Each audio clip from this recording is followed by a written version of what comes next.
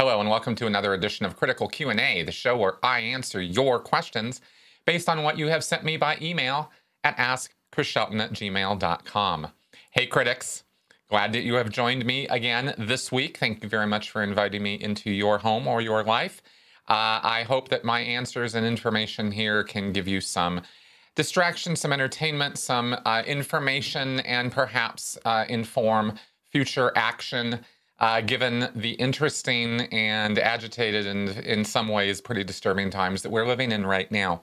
So hopefully things will be getting better before they, but you know, we're in some turbulent times right now. So anyway, let's not dwell on that. Let's go ahead and get to your questions because we got some pretty interesting and good ones and relevant to, of course, what is happening now. Here we go. Eugene Simopoulos. My question has to do with what Scientologists do when they become emotionally distressed, angry, down, hopeless, etc., in the face of everyday normal human challenges of life. For example, in the monotheistic religions like Christianity, Judaism, and Islam, practitioners will pray to a higher power for guidance, support, etc., or consult with a pastor/priest. What is the usual Scientologist response? Do they immediately contact their auditor and go to their local org? Read LRH? Are there more immediate interventions they employ? I don't believe they're totally incapable of emotions, despite their attempts to bury their humanity with TRs, auditing, and other processes. Great question, Eugene, and thank you very much for asking me this. And absolutely, Scientologists experience the same full range of emotions as anybody else.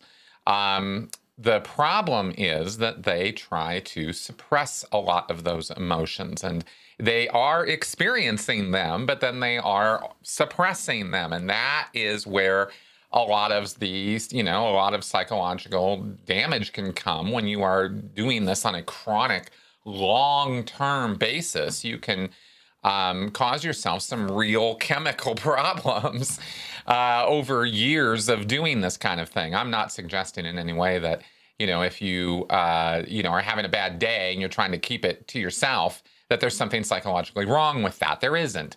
But over a long, long term of not being able to express yourself or express how you feel, that is where there can be problems. Okay, so I just wanted to clarify that. But you had just a great, great question here. So let's go ahead and go over some things that Scientologists do. Now, you will find a wide range of responses here. It is not any one thing or even two things. But some of the things you mentioned in your question are definitely what Scientologists do. There are Scientologists who are very addicted to the auditing process or the euphoria or fervor that they can feel as a result of the auditing process. And so they try to go get a session. I knew a lady back in Santa Barbara who every time she had the slightest little dip in her day, I need to go talk to an auditor, and she would go rush into the org and she would get on the e-meter and she would try to tell somebody what was going on with her. And she, every little frowny face was basically a 10-alarm fire for her because she wanted to be in this constant state of blissful euphoria, right? And that's not a very realistic expectation. So she was, troubled and quickly ran out of money as she was going in and out of sessions trying to, get this sorted out. That was a rather unique, extreme example. I didn't see a lot of people acting that way in Scientology, but they were there. You also have advices like, what would Ron do? This is a question that Scientologists will ask themselves all the time when faced with a dilemma or a problem or a situation, and they're like, well, I don't know what to do here. Well, shoot, let me think. What would Ron Hubbard do right now? And within their knowledge of Hubbard's policies and issues and writings and whatever, their think about him, that's how they'll approach the problem, is how they think he would approach it. This is one of those things where, again, one or two times or, as a sort of general sort of way of approaching life, there certainly isn't anything wrong with trying to look at things from a different perspective. But as we've gone over in Scientology, you are actually having personality change over time because of the indoctrination and the viewpoint changes and demands that are made on you by the social pressures. you are going to change your views, and those views will change and skew more in the direction of L. Ron Hubbard's views, because that's the single source of most of the indoctrination. So your personality will shift and change over time. And so you'll be actually acting like L. Ron Hubbard would act in circumstances that previously you never would have acted that way, right? That's one of those bad influences that can happen in these cultic groups. So again, it's a matter of volume or extremism, right, of that. So that's another way, another coping mechanism that they'll use, though. Remember that Scientology also has been marketing itself for the last 20 years as a toolkit for life, a bunch of practical solutions that you can utilize in order to solve the problems of your life. And some of those solutions have limited degrees of workability in certain circumstances. For example, when in doubt, communicate.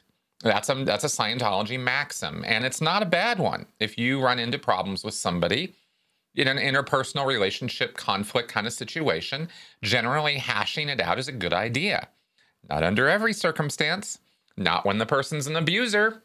That's where you got to get some distance between you, for example. But when you're dealing with the run-of-the-mill average problems of life, you're not dealing with abusers.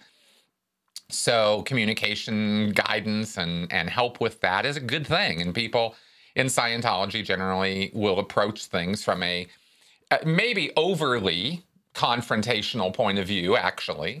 But though having grown up in that environment and now dealing with the real world and the passive aggressiveness of it and the fact that people won't often confront you or be honest with you about things, there's a cost benefit ratio to be, run on. Is it a good idea to talk to people about things when you're upset, or isn't it? Well, it depends on the person and the situation, but you get where I'm going with that. So that is a way that Scientologists will sometimes deal with things, is they'll just try to tackle the source of the problem as they see it and try to hash it out with communication. And like I said, sometimes that works and sometimes it's only makes things worse. So it depends. As far as going into their orgs, there are other services or other avenues of help within a Scientology organization. You have an ethics officer who is not only there to abuse you and demand money out of you for all of your sins that you've confessed in sessions, but ethics officers do sometimes help people. And I did many, many, many ethics cycles, as they were called. You sit down and you do an ethics cycle. We're going to have this conversation. We're going to take Hubbard's ethics technology. We're going to take his methods of, his little formulas of what condition are you in, and is it the greatest good for the greatest number, and, running these kind of calculations and sort of evaluating your moral stances on things.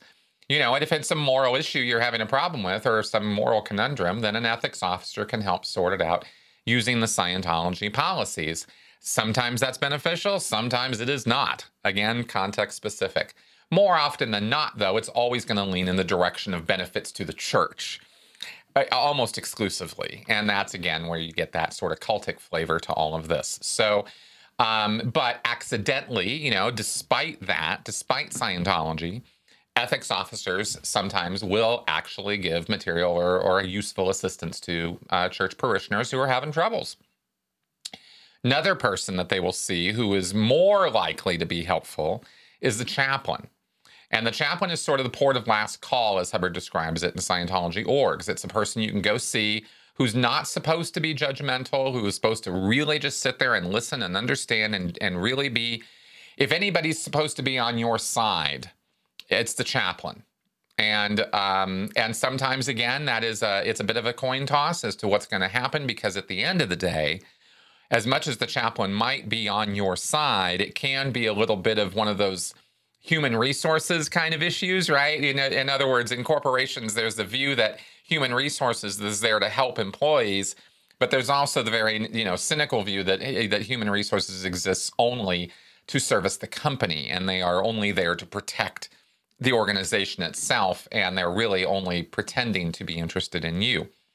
I can't speak to whether that is or isn't broadly true across corporate America, but that's, what I've heard and been told. So this, in a similar way, the chaplain in a church of Scientology might put on a front. I can tell you that they will put on a front of caring and listening, and they really do care, and they really will listen. But when it comes time to figure out what to do, if what needs to be done is in any way going to negatively impact the local church or Scientology in general, then the chaplain's advice is going to be directed, to direct you away from that behavior or activity. They don't, they are Scientologists first, chaplain second, friend third, sort of thing in terms of their priorities. So, but you do have these resources, and it's not even something that you're going to have to pay for if you're going to go see the chaplain. That's just a conversation or somebody who can help you. The bigger problem in most Scientology churches is they don't have chaplains. Most churches don't have a single posted person whose job is just to be the chaplain, and so you'll end up talking to some executive who's holding that function as part of their job. It's called holding from above. And because on the organizational chart, they're above that post, so they're responsible for every function below them. So those are the kind of things they'll do. Now, also growing up as a Scientologist and as a second generation member, when there were conflicts or issues at home, sometimes we were, like with my brother, we were made to sit down and do TRs. And we would just, as kids, we'd have to sit and stare at each other for a while, right? And of course, it's equivalent to kind of a timeout, sort of an enforced, be nice to your brother sort of thing. But, forcing you to sit there and look at each other for a while. After a while, the anger dies down and, you kind of chill out. So that would happen sometimes. Or we would consult Hubbard writings. I was experiencing bullying as a kid in school, and I was advised to, with Hubbard references, there was this story that the ethics officer of the mission, this is in Pasadena when I was growing up, the ethics officer of the mission sat me down and went over this Hubbard reference about how he had encountered bullies growing up in Nebraska or Montana or wherever. And he had climbed up on top of a fence one by one and tackled and beaten up these kids, this gang of kids who were terrorizing the neighborhood, one by one, starting with the smallest one and working his way up, is how Hubbard claimed he dealt with this group. And after he had beaten up the first two kids, then the rest of them ran every time he showed up. Probably total nonsense, probably a tall tale. But that's the kind of, that's the way I was advised to deal with bullying. And I wasn't a fighter in school at all. So that advice didn't really work out for me so well. But that was what I was advised to do. Anyway, so there you go. Cyprian Ivanov. In reference to the recent events at the Capitol, it seems like the broader Trump base was attracted to him for his self-confidence, broad statements, and his image of being high energy, in part probably projected by his repeating redundant words instead of pausing to think. Of the people who showed up to his rallies recently, they were probably among those who most clung to him as a savior rather than as a regular politician. Something was already unhealthy with the thinking of the people who showed up. Somehow they weren't treating politics as a complicated series of long and short-term calculations and negotiations. Somehow they reduced it to individual personalities. That is a perspective that seems rather strange to some observers. You had previously mentioned that LRH had presented all politics as being controlled by less than 12 men. There seems to be some weird habit of treating the massive scale and complexity of society as if it was merely the will of an individual instead of a diffuse network where a handful of people serve as connecting nodes for information streams. Could you comment on this? Thanks for the question, Cyprian. And of course, I'm going to first say, in reference to your question, that it's surprising to you that people are treating politics not as a complicated series of negotiations or short and long-term calculations. Well, yeah. A lot of people don't think about politics that way. They personalize it and they bring it down to their own interests and influences and their own needs and wants. And if a politician is saying the things that they need to hear in order for them to feel reassured that this person is fighting for them and their needs, then this is a good politician or a good person. And if they are not, or if they represent the opposite of my moral values or my worldview, then they are bad people. They're bad politicians. What we're seeing here more broadly, though, when you refer to this, this idea of how this weird habit of treating the massive scale and complexity of society as the will of an individual, what you're referring to here, I believe, is the fundamental attribution error. And this is a really, really bedrock important principle. In fact, it is, in some ways of thinking, it is the bedrock of social psychology itself. So let me go over it a little bit because it deserves a little bit of attention. The fundamental attribution error, I'm reading here from Wikipedia just to give a quick idea of it, is the tendency for people to underemphasize situational explanations for an individual's observed behavior and overemphasize dispositional or personality-based explanations for their behavior. Okay, in other words, they will overemphasize the individual involved, and the motivations and intentions of that individual will be assumed rather than looking at the situational factors behind why somebody might act the way that they do. This is something that we see across the boards, okay? This is not partisan. This is not political even. Fundamental attribution error is something that occurs to all of us all the time, all day long. And it is sort of the immediate leap that we all make to personalize an error or problem or situation to the person.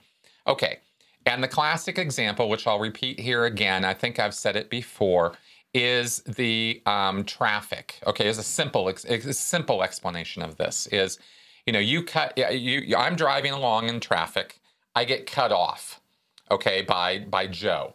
Joe cuts me off rudely, right in my way. I have to brake. I almost have an accident.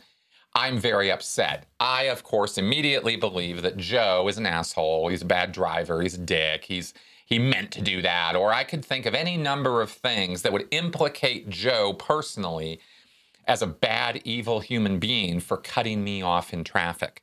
And I would assume that I was right about those things because within my knowledge and experience of Joe, some jerk that I've never seen who just cuts me off in traffic, I have to think, well, why would this person do this? Well, it's because he's a self-centered prick. That's why, right? He clearly isn't thinking about anybody else but himself.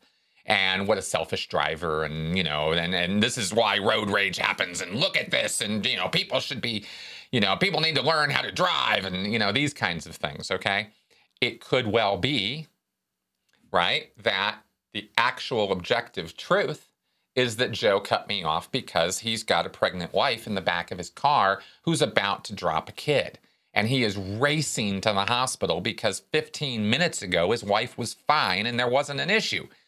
And suddenly she's having a baby, right? And here we go. And he has to get her to the hospital and I'm in the way. And I'm driving along and I'm not particularly paying a lot of attention to what's going on around me. My situational awareness is a little low at that moment. Here comes this guy barreling out of nowhere, cuts me off. Well, he's probably thinking, I got to get my wife to the hospital right now. Look at all these jerks in my way. Look at all these stupid drivers, slow drivers, all these people who don't know how to drive. Can't they pay attention? Don't they see what's happening? And he's going to commit the fundamental attribution error on every one of these drivers that he's running into. It's human nature. It's just what we do. But the truth of the matter is that if you could see the larger picture, this is what we call perspective, right? Proportionality. This is what is missing in a lot of the reporting that we get on news media. It's not a matter of they're telling us false things. That does happen, no question about it. But where the information's true or factual, it's skewed by perspective shift or by proportionality. It's not given in a sense in comparison or ratio to other information, which would give you, which would make you realize that this is not, this screaming, fire emergency that they try to report every single story as. So the fundamental attribution error is a big deal. And when it comes to religion and politics, which are the two, as far as I can tell, the two most contentious, difficult topics, because they are steeped in subjective belief and subjective understandings rather than objective facts, you're going to get a whole lot of these fundamental attribution errors happening. Okay, so to get to, to bring this back around to your question, this weird habit of treating the massive scale and complexity of society as if it was merely the will of an individual is not a weird habit. It's a normal process of the brain in an effort to try to bring the complexity of situations that are actually mostly beyond most of our ability to deal with on a minute-to-minute, day-to-day, sort of hour-to-hour basis. We don't have a lot of processing power to hold lots and lots of ideas in our head at once. We have to categorize and we have to simplify. We've got to be able to make the world make sense in a fairly simple way. And yes, we can deal with intensely complex things like quantum physics formulas or chemistry formulas or astrophysics things or, some really complicated stuff. But notice the people who do that and the people who are capable of that kind of thinking and what it takes and the years and years of discipline that it takes to train your mind to be able to think that way. That's not for everybody. Your regular, ordinary, average Joe person, isn't doing that for a reason. It's because they either don't want to or don't have the ability to or don't have the time or resources to. So what the brain does instead is it goes, hey, we need to simplify things.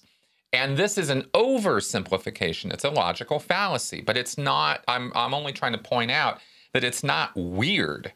It's not an oddball, strange behavior that people do this. It's how you survive. Otherwise, you'd have to deal with the intense complexity of national, as well as state and local level politics every time you tried to, consider any issue or any circumstance or any position. It's a lot easier to just go, okay, well, I'm going to put all my thinking and beings into an individual who I can understand, who personifies or symbolizes for me the values that I want to see reflected in the political sphere. And that's why we have politicians, and that's why we have political platforms, and that's why we invest so heavily, even emotionally, into these individuals. And it makes itself open to or susceptible to cults of personality by its nature. It's just the process. It's the way that this stuff rolls out and how we interact with it. So that's what I can say most basically to address your question, Cyprian. I hope that helps answer the question. It doesn't make it any easier to deal with any of these fundamental attribution errors, but at least understanding them, you can see that what's going on is that people are doing the very natural thing of personifying their problems and simplifying them down so that they can understand them and they can talk about them and they can deal with them and think about them in a way that is energy efficient for the brain and is simple enough and symbolically easy enough that that's not a strain. We have to think that way. It's just how we are. So anyway, and by that I mean we have to think in terms of simplifying things. I don't mean we have to think with logical fallacies. With training, with discipline, you can overcome it. But your instinct is always going to be to go in that direction. And that's why critical thinking is a skill set that you have to learn and not just something you naturally have or do. Laurent Saclair. In one of your recent Q&As, you mentioned how strictly Sea Org members are taught how to clean. As I was cleaning my home, I thought of how triggering it might be for an ex-Sea Org member to do things as banal as cleaning. Was that the case for you? Or were there any other everyday life things that were actually hard for you to do or even triggering you after you left? Hey, thanks for the question. I'll treat this one a little lightly because, it's a cleaning. Actually, I'm kind of big on cleaning. I like cleaning. I mean, you wouldn't necessarily tell from here. But my wife is someone who has definitely commented that I am a cleaner, and I learned it, of course, in the Sea Org, and I resisted it. I was not growing up. I was not a natural cleaner buff, germaphobe, anything like that. I was a messy kid, and my room was never really particularly well. I would go back and forth. I was a little bipolar on it, actually, but I wasn't really big on cleaning. It was always something that had to be enforced. In the Sea Org, it's enforced so often, so heavily on a daily basis that it just becomes habit. Kind of like the military, when in terms of how ex-military will make their beds and stuff, I think. You'll find, I believe you'll find a whole lot of them will have pretty neat beds for quite a while after they come out, because it's just muscle memory and habit. Excuse me, and that's how I am, but not at all. I mean, my apartment right now is not at Sea Org cleaning standards. I would fail any white glove examination. So it's not like I'm still operating at the same level as I was when I was in the Sea Org as far as cleaning goes. I'm only going on about this because it's not, a trigger thing for me at all as far as cleaning goes. I think sanitation is important. So in a way, it's one of the sort of, all the cleaning kind of balanced out my disorganization and messiness for me personally. Now, that all being said, yes, in a more general sense, that kind of thing can absolutely be triggering for people. And rather than cleaning, the kind of thing that was triggering for me had to do with food. For a very, very long time, food was a big, big button for me coming out of Scientology and the Sea Org, because I got to be off base a lot in the later years of the Sea Org, but that was after 3 years of the RPF and 8 years before that of Sea Org nonsense, and a lot of really shitty food. Especially breakfasts. Breakfasts were pretty much ruined for me in the Sea Org, almost uniformly, except for the Sunday meals, where we actually got some pancakes or some French toast every now and again. Runny, cold eggs was the usual sort of breakfast, unless you could get there right when they were bringing the pans of eggs up from the galley. And that really kind of ruined eggs and food for me for a long, long time. Not just the breakfast, though, the other food, too, to the point where for years, I mean, this is going to sound silly. I feel it's silly looking back on it, but at the same time, it was real. I mean, this is my life. I daydreamed about food. I used to daydream about steak dinners. And now I can have steak anytime I want, and I do. And and I know how to make it, and I'm quite good at it. I love cooking, and especially I love cooking meat. And but this is the fulfillment of all these daydreams I used to have as a Sea Org member, where I would literally be, having to eat my cold eggs or reheat them in the microwave or whatever, or spend my valuable $20 on some snackage out of the canteen because that was the only way I could have any sustenance. This went on for years. This is not some walk in the park sort of thing. And so food kind of became the symbol for me of the good life. I used to think, how could these rich people, how could these people outside in the real world ever be upset? Look at the food they get to eat. I like I said, I know that sounds ridiculous, and even to my ears right now, it sounds a little ridiculous. But that's the way I used to think. Is I was so deprived of even the most basic pleasantries of life that those were the subjects of my daydreams and my fantasies.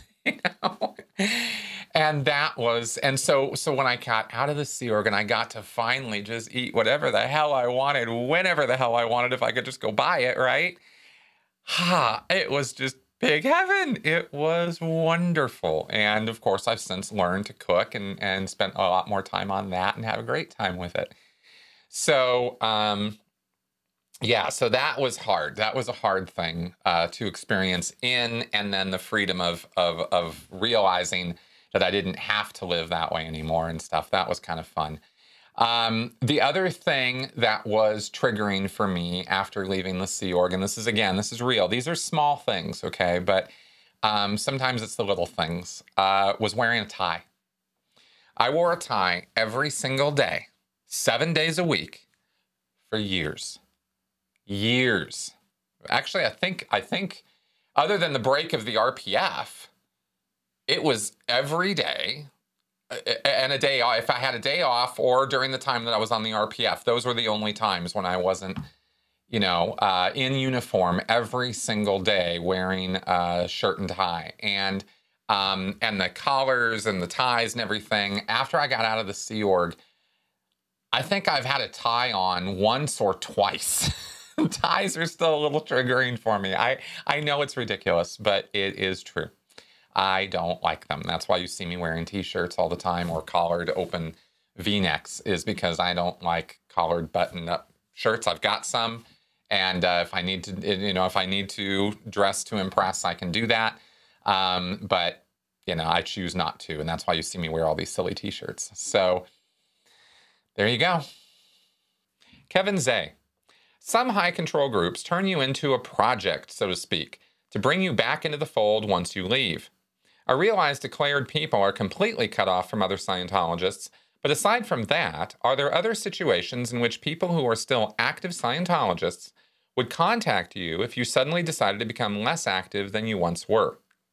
Yes, absolutely. In fact, this is something I personally did for a couple years in Scientology and spent a great deal of time, hundreds of hours, maybe thousands, over the time back, all the way going back to Santa Barbara, all through my time through at being a staff member there, and then in my later Sea Org years when I was going out knocking door to door on people's houses to get them back into the fold. This was absolutely a whole job within the Sea Org, getting people called in, getting people recovered. That's what they call it, recovering students or PCs or pre-clears back to Scientology is a thing, and it's a documented, methodical thing. I'm actually pulled out a policy letter from 1972 because I love reading from the scriptures, and I thought you would appreciate this because it's the direct answer to your question. And this policy letter, 25 June 1972, is titled Recovering Students and PCs. And it says that I'm not going to get into too much of I'm going to skip over some of the terminology. I'll just say that there are certain staff as well as ethics officers, it says here, who collide with students and PCs who have blown, parentheses, run away from the org.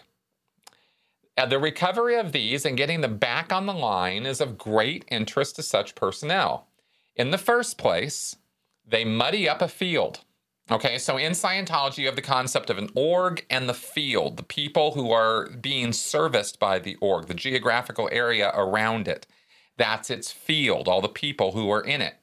And if you have bad repute, if you have Scientologists who come in and then blow because of various reasons, which I'm about to lay out for you, then it creates bad repute in the field. It muddies up the field, as Hubbard would say. And he says in the second place, and this is all capitals now, every one of them can be gotten back.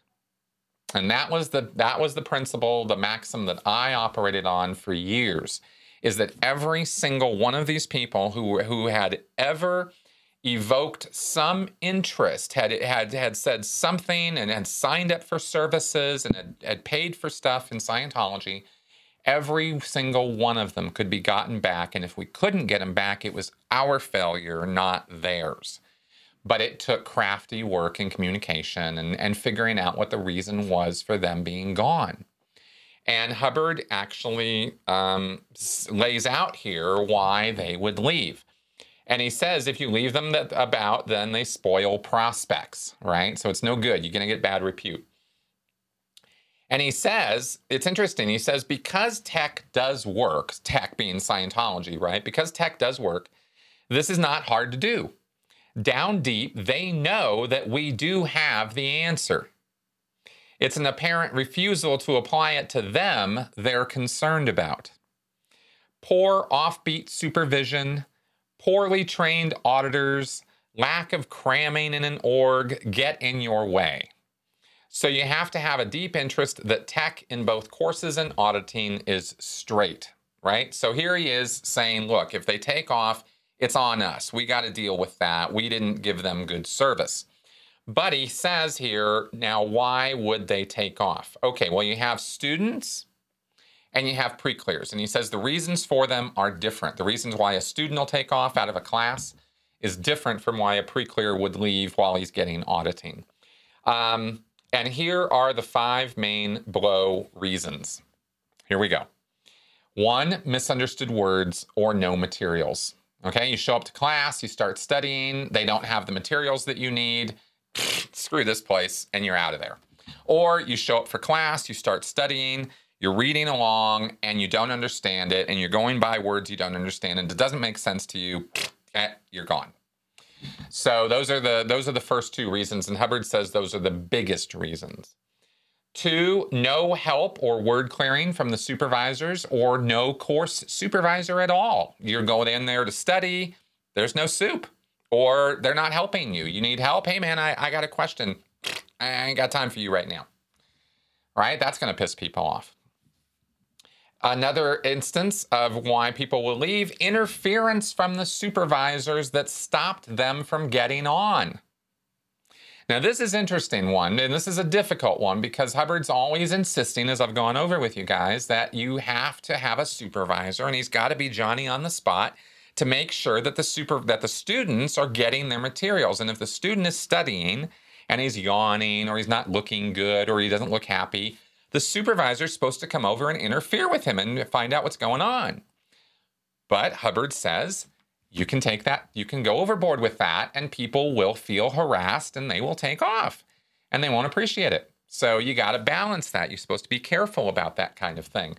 However, I can tell you as a trained course supervisor who supervised thousands and thousands of hours of supervision in Scientology classrooms, that too much interference is the order of the day.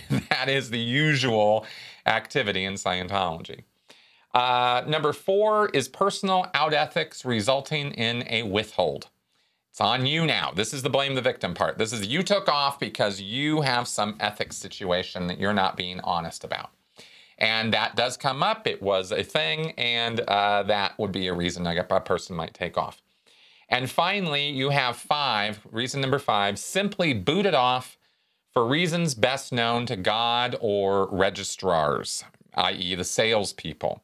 And Hubbard gives an example like suddenly saying you must now buy this service, thus violating the deliver what we promise rule. In other words, you could start a class and then get told, oh, didn't anybody tell you? You have to buy this and this and this and this too.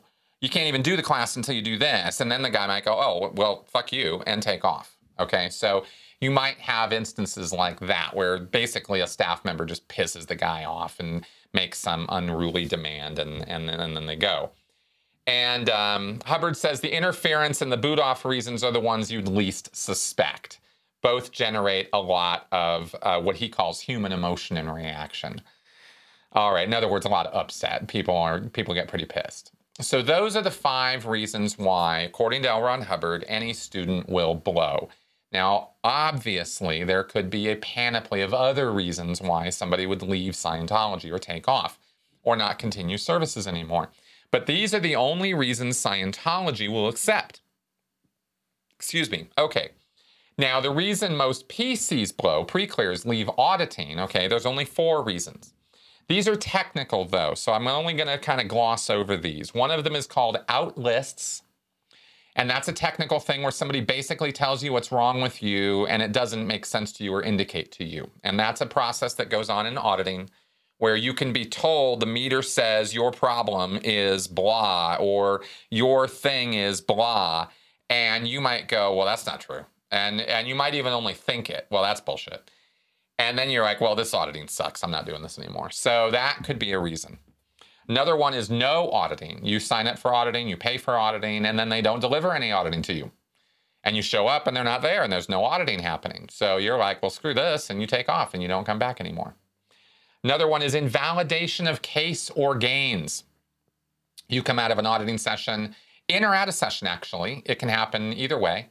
And you have some big win or you're happy and somebody comes along and goes, well, that's no big deal. That sucks. That's stupid. Okay, you're out. You're done. You know, you're like, oh, I guess this auditing didn't work after all. I guess I won't do it anymore. You know, so you could have that. And finally, you could say there is told they'd attained it and hadn't. So this is an example where you're basically, Hubbard is saying, look, you attest someone or you tell someone, hey, you've achieved the state of clear, or you've gotten this level done, but the person kind of knows that they haven't. They feel like they haven't. They don't feel like they've really achieved that. And then they'll be like, screw this. This is bullshit. And they won't come back. So those are your 4 reasons, according to Hubbard, of why somebody would quit auditing. Again, there could be many other reasons, but in Scientology, these are the only acceptable ones. And Hubbard advised that you could actually memorize these, which I did, and that you could run them off, sort of rattle them off with people when you talk to them. So the way that you would get them back is you would utilize these points and you would sort of assess it with them in conversation. And this is what I would do with people, is I would go to their homes or I would get them on the phone and I would say, hey, let's talk about, what your Scientology experience. Let's talk about what you were doing and how was it going and what happened. And sometimes they would tell you, and you could interpret one of these things in what they said, and you could go, well, that was wrong. That shouldn't have happened. I'm really sorry. We really shouldn't have done that. I can't believe you paid for all this auditing and the auditor never showed up, or they never scheduled you, or the registrar told you had to buy all this other auditing first, or the supervisor wasn't there to help you. That was off the rails. I am so sorry about that. Let's get that fixed. Why don't you come in and let's sort this out? And this would be my general approach in trying to get somebody back into the fold. The other thing I would do, and I think I've talked about this before, is in a coordination or with this, is there's another policy letter Hubbard wrote where he talks about the power of the initial purpose or drive or intent to do a thing. You sign up for Scientology services because you're in a state of ruin. You want to change or improve some condition or circumstance or trauma in your life.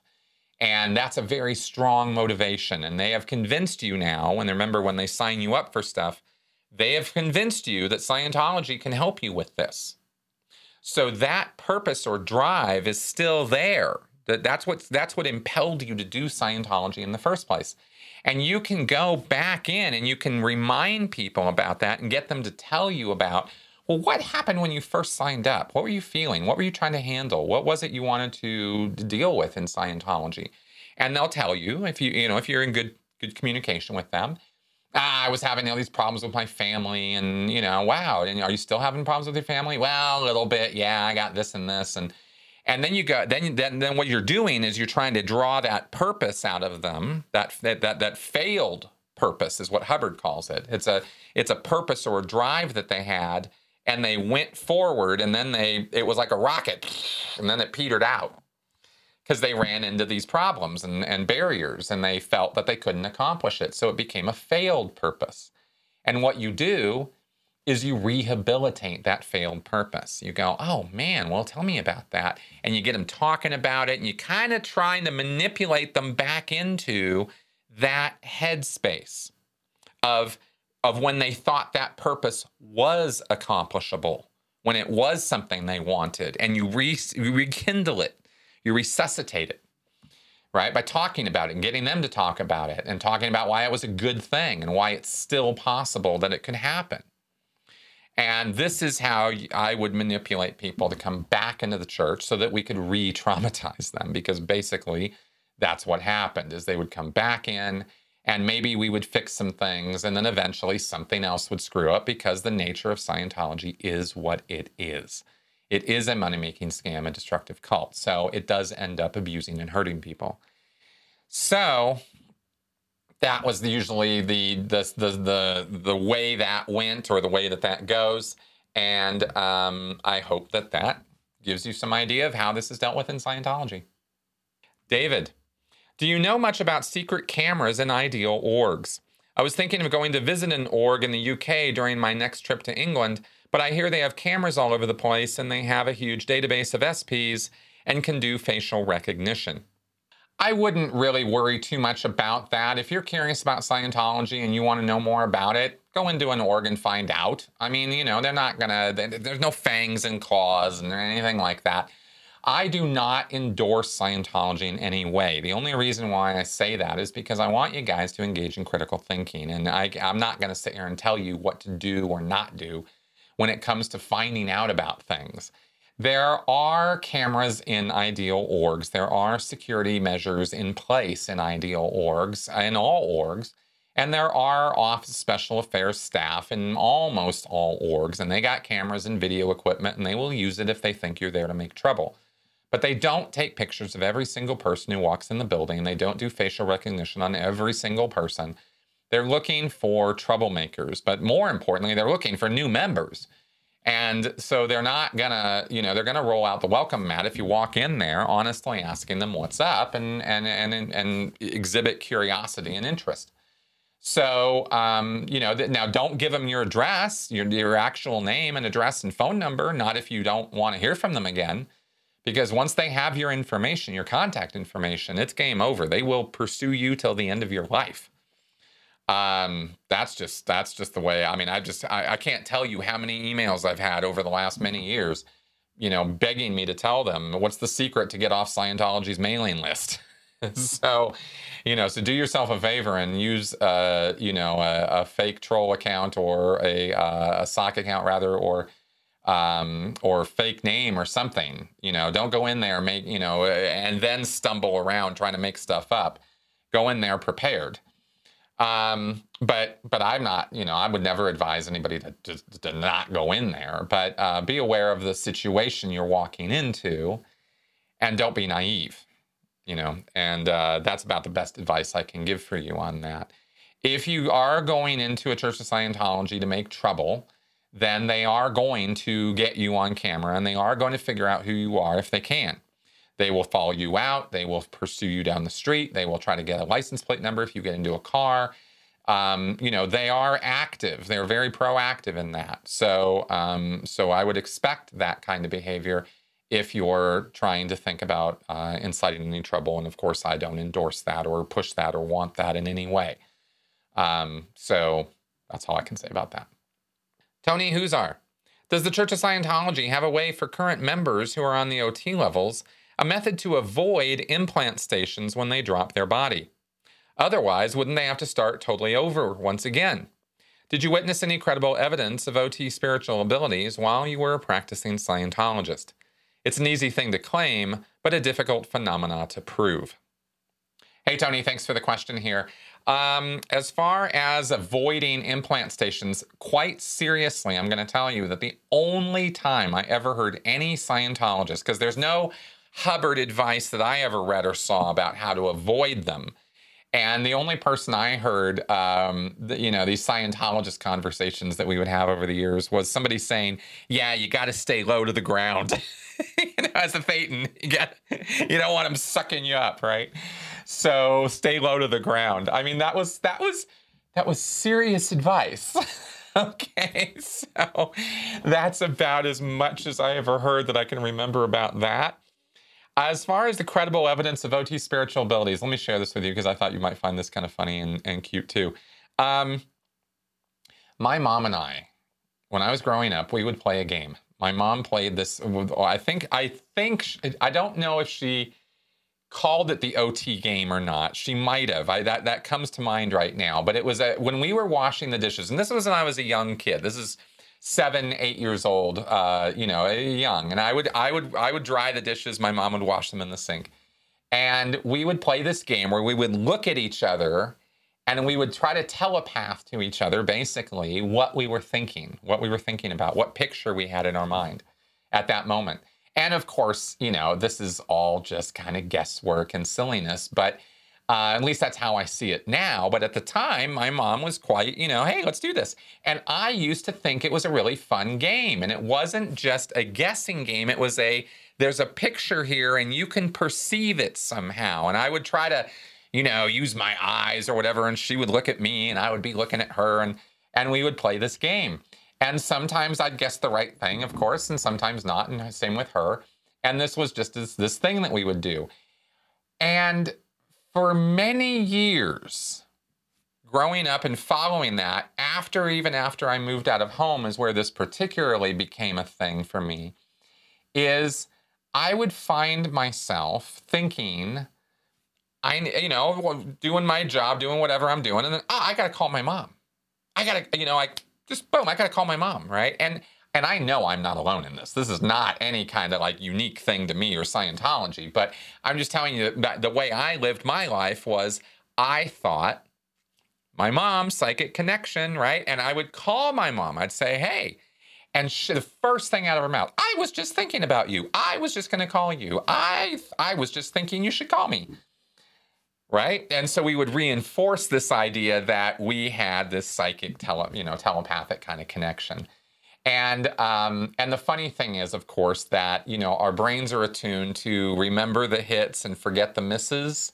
And this is what happens with psychics all the time, right? Where they were so accurate, even though they were really guessing and they were only accurate 4% of the time. But you remember that 4% bigger in your memory, in your brain, because it was accurate and it was the right answer. And all the times that they guessed and missed and didn't have the right answer, you are able to just kind of, negate that and not think about it. And that's what I'm pretty positive that that's what's happened with me over the years, because I'm sure there are plenty of times where I thought I should call my mom. And then I did, and it had nothing to do with her thinking about that, or had nothing to do with her thinking about me calling her or anything like that. But I would reinforce that belief in my head when I was a Scientologist that my mom and I had this OT psychic connection. And I would always strive to try to create that connection with other people. And, that we're so connected thing. Oh, we must have known each other in a past life. You often hear this in Scientology. Often people assume that this must be the reason why they feel that they can connect with other Scientologists. So that's the kind of stuff that you hear or see about, and that is considered, that I really honestly believed was OT phenomena in my own life, and now can see as really just kind of nonsense and wishful thinking. But anyway, there you go. Okay, everybody, I hope my answers this week were useful, entertaining, informative, helpful in some fashion to you guys. Maybe provide some clarity for some of what's going on right now.